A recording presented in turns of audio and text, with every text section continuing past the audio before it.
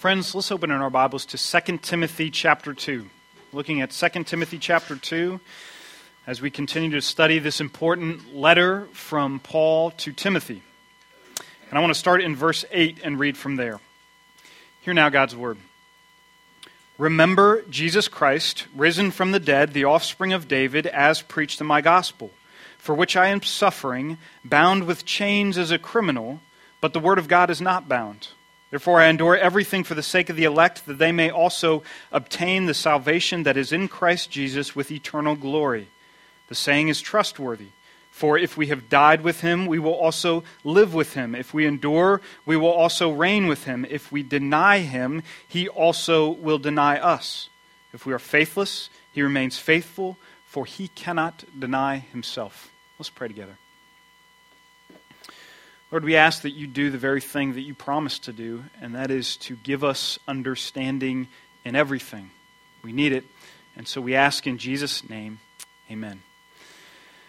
Well, I titled this sermon, Chains and Crowns. That's the only 2 points we're going to look at this morning, and those are going to very simply and very poignantly direct us where we need to go. Chains, what Paul is dubbing chains, allows us to think about how we reimagine our Christian lives in the life and death and resurrection of Jesus. Chains spells the suffering that is involved in every single Christian life.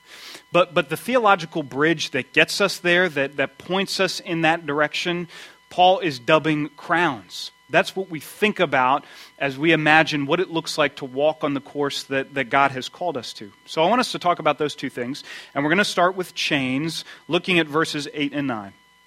Remember Jesus Christ, risen from the dead, the offspring of David, as preached in my gospel, for which I am suffering, bound with chains as a criminal. Now, if you've been paying attention during our series, during this walk through 2 Timothy, you will have seen the word suffering 4 times. That shouldn't surprise us knowing the context, right? Because Paul, the apostle, is writing from Rome, and he's writing from a prison cell. He's in a dark, cold, damp, dank prison cell. His friends have abandoned him and don't want to be associated with a criminal. So it shouldn't surprise us at all that when Paul looks around to think about what to write and how to articulate the Christian faith, the word suffering comes to mind again and again. That doesn't surprise us. What might surprise us is that the Apostle Paul also again and again holds out suffering as the normal Christian experience. He's already said this twice to us. He says, share in suffering for the gospel. Share in suffering as a soldier of Christ Jesus. To follow Christ, to follow God, is truly to enjoy unmatched blessing and favor and delight in Him. Paul just described this same God in 1 Timothy as a God who gives us everything to richly enjoy. It is a beautiful thing to follow after Christ. But we need to match that idea with this metaphor that we're being given of chains. That it's a free gift to follow after Jesus, but it will cost us everything. We give up every ultimate claim on our own lives to follow after Jesus. We do. Now, for some of us, that will look like the literal chains and martyrdom that the Apostle Paul will experience. For most of us, I suspect, that suffering will be a lot more mundane, a lot more plain, vanilla Christian suffering, the version that Onesiphorus himself experienced, right? When we think about suffering in the life of a believer and what it means to follow after Christ, we think of the suffering that's involved in putting to death sin in our life, of not obeying the whims of our desires, but putting those things to death. We think about what it means to be generous with our time and our money, what it means to bear each other's burdens, what it means to die to our own rights and our image and our reputation. All of these things, if we're following after Christ, if we're faithful, spell suffering in the life of a believer. That's a theology of chains, right? It's a free gift to enjoy the gospel and the salvation that God gives us, but it will cost us everything in this life. The relevance for Paul to be saying that to Timothy, both of them are suffering, and we in turn, as we see this broader picture of suffering, are experiencing this too. The relevance of that is so poignant because it reminds us in a very serious way that if we are indeed suffering, if we are indeed in pain, if we are hurting, that does not mean that God is absent, right?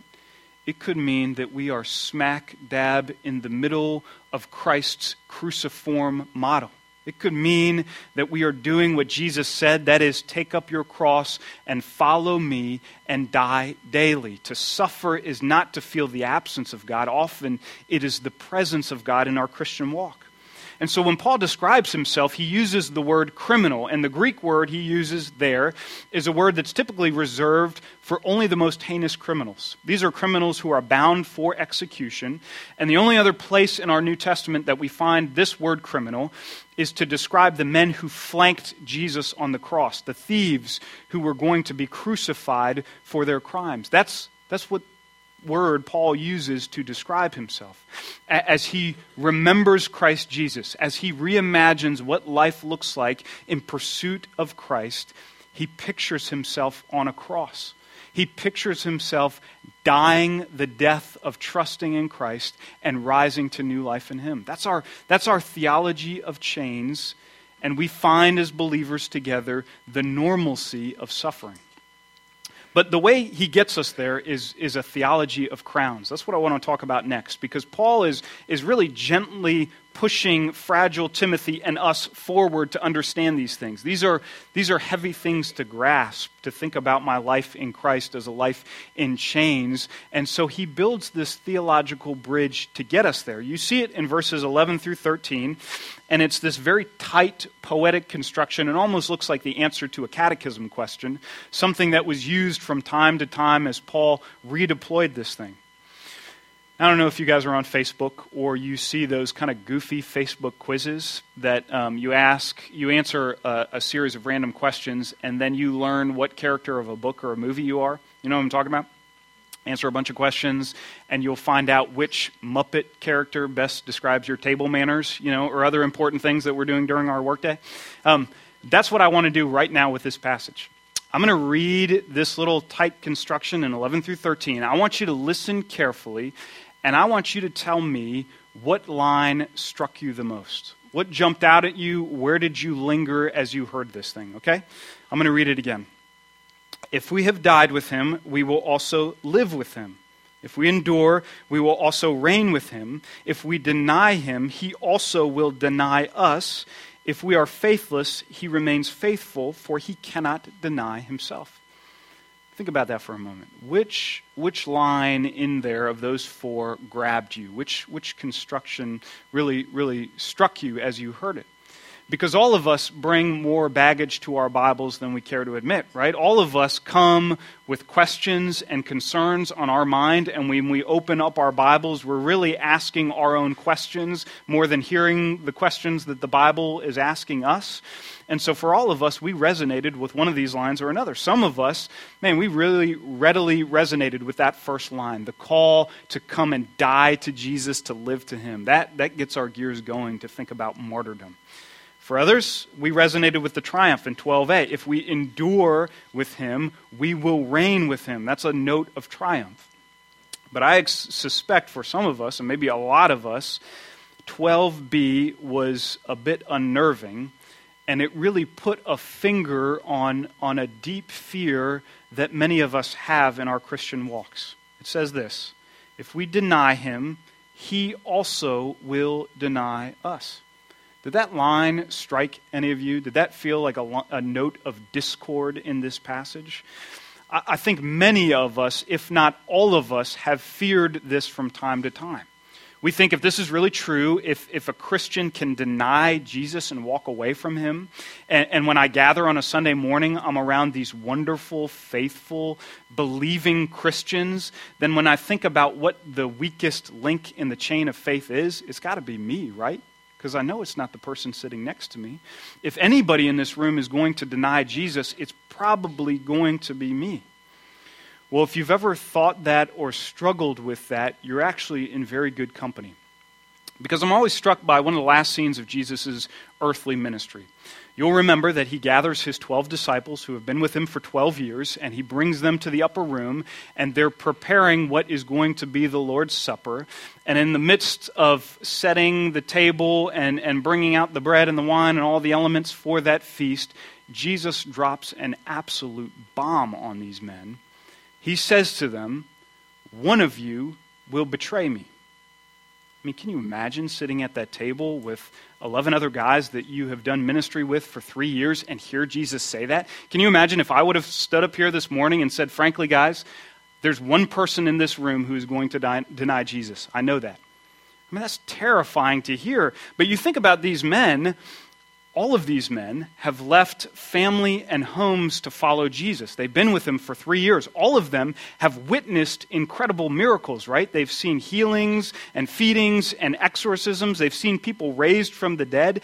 If any men could claim faithfulness to God and his Messiah, it would have been these 12 disciples. And yet, of these same men, we read in Matthew, "And they were very sorrowful, and began to say to him one after another, 'Is it I, Lord? Am I the one who is going to betray you? Am I the one who is going to deny you? Is it me? Are you talking about me?'" To a man, these champions of the church each felt that they had been utterly exposed before Jesus. Each of them felt that Jesus knew something deep within them, that they themselves would indeed betray him. So if we read first verse 12b and we tremble, or it points a finger deep into our hearts and the fears that we have, we're in the company of these other saints who have felt this for a long, long time. What does it mean to deny Jesus? What are we talking about? Because our passage says if we deny him, he also will deny us. But then it says if we are faithless, he remains faithful, for he cannot deny himself. Now in my mind, denial and faithlessness, they sound pretty similar to me. But according to our passage, there is an eternal difference between those two, right? To deny Jesus is apostasy and damnation. To be faithless, well, that's faltering in our Christian faith, but ultimately that's salvation for us. To deny Jesus is to disown or repudiate Jesus and his gospel. That's what it means to deny him. It's to completely disown, reject, repudiate him and his gospel. And this is not to be confused with sin. We often collapse these two things together. We're not confusing denial with sin. All Christians sin. All of us knowingly rebel in our lives. All of us make little of Jesus in front of other people so that we can save face and make a conversation not uncomfortable. All of us believe false things in part about Jesus or of God. All of us add to the gospel of grace either pride in our goodness or despair in our badness. These sins and 1,000 more like it are real. They're despicable. They're unbecoming of a born-again Christian, and yet they describe every single person in this room. All of us will walk through this life with these sins like a festering wound that's rebandaged again and again in repentance. This is sin. This is not denial. I've never been a fan of the term losing our salvation, right? We talk about, can a person lose their salvation? Did this person lose their salvation? There's no such thing. That's kind of language you would use about your wallet or your car keys. Did I lose these things? You can't lose your salvation because you weren't the one to find it in the first place, right? Jesus found you. Denial is something completely different. It is to categorically reject Jesus, to cease to follow him, to disbelieve in him or his gospel, or to invent a different God or gospel to follow. That's completely different. And the fate that awaits those who do deny Jesus, who reject him and walk away, is worse than any of us could know. We talked about that judgment scene 2 weeks ago when every single person in this room will stand before the judgment seat of the living God, and we will see at his right hand his Messiah, the reigning Christ Jesus. And for those who have denied Jesus, when we do come before that throne to give an account of what we have done in this body, good or bad, Jesus will say of us, I don't know this person. I don't know him. I don't know her. I don't know them. They're not one of mine. Friends, this is real. Men like Phygelus and Hermogenes, who we read about in chapter 1, and possibly men like Hymenaeus and Alexander in 1 Timothy, this fate awaits them for rejecting and walking away from Jesus. For them and all who deny Jesus, the curse of Psalm 52:5 lands on them like a promise. God will break you down forever. It is real and it is terrifying for those who deny and walk away from him. If somebody in our midst talks like a Christian, sings like a Christian, smells like a Christian, but ultimately walks out of this room and wants nothing to do with Jesus or his gospel, that person proves that they were never one of God's people to begin with, and they have denied him. This is a serious and a heavy thing to think about. But I don't want this verse 12b to swallow our entire section, right? Because there's so much more here for us to hear and receive. Because if we have really repented of our sins and trusted in Jesus, our text says we will live with Jesus and we will reign with him. There is a crown that will be fitted on the head of every single born-again believer, and we will reign with Jesus in glory forever and ever and ever. We are kings and queens in Christ Jesus. That's true. But Paul, even as he's writing this to Timothy, a man who is alone and despairing and maybe even doubting his own faith, I think that Paul understands and respects that Timothy can't really absorb crowns right now. He's so far distant in Ephesus from the glory that awaits that we might as well be talking about riding unicorns on rainbows for all Timothy is concerned with. He just doesn't see that and doesn't feel that. And so we round out this theological bridge that Paul is building with what I think is one of the most beautiful verses in the New Testament. Verse 13, if we are faithless, he remains faithful, for he cannot deny himself. For faithless, he's faithful because he cannot deny himself. I grew up outside of Washington, D.C., near the railroad tracks. I'm not sure which side of the tracks I was born on, but we played on the tracks, so it didn't really matter. But we would, if a train was stopped, we would climb all over it. If it was going slowly, we would jump on it and ride it for a ways and then jump off of it.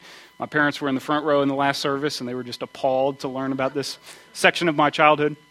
But we'd put pennies down and let the trains run over them and collect them afterwards. One day, a buddy of mine and I were going to the tracks, and we saw a train coming at a pretty good clip, but it was far enough away for us to set in motion a plan. And we thought to ourselves, what would happen if we derailed this train?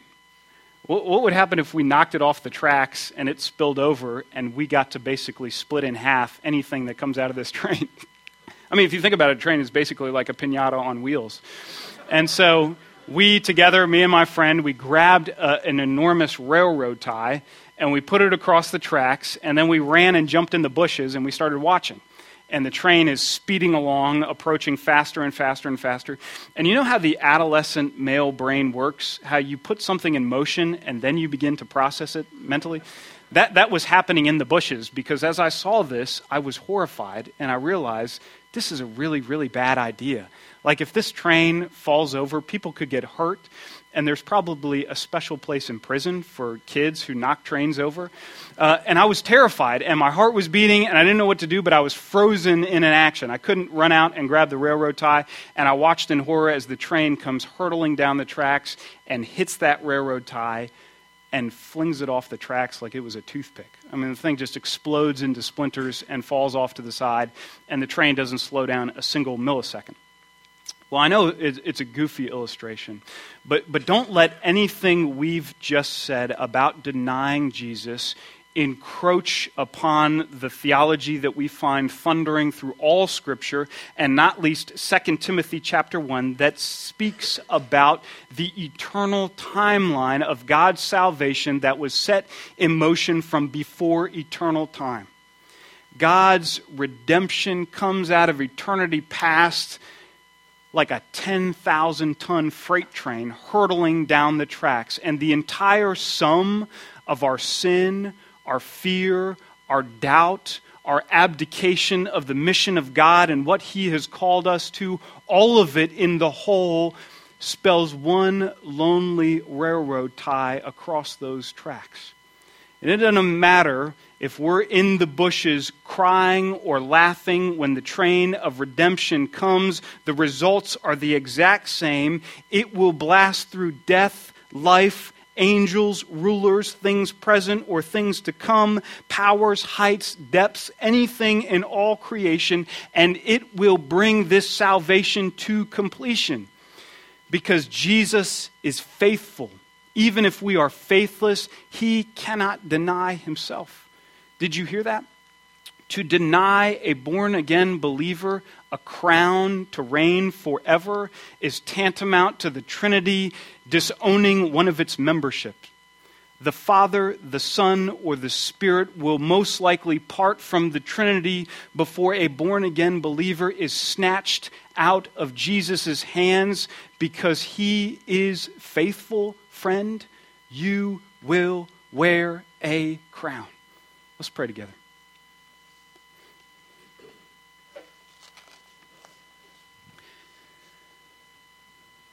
Father, we come from all walks of life this morning. Even as believers, some of us are fearful, some of us are apathetic, some of us are depressed and anxious, some of us haven't given a second thought to your gospel or your salvation this morning.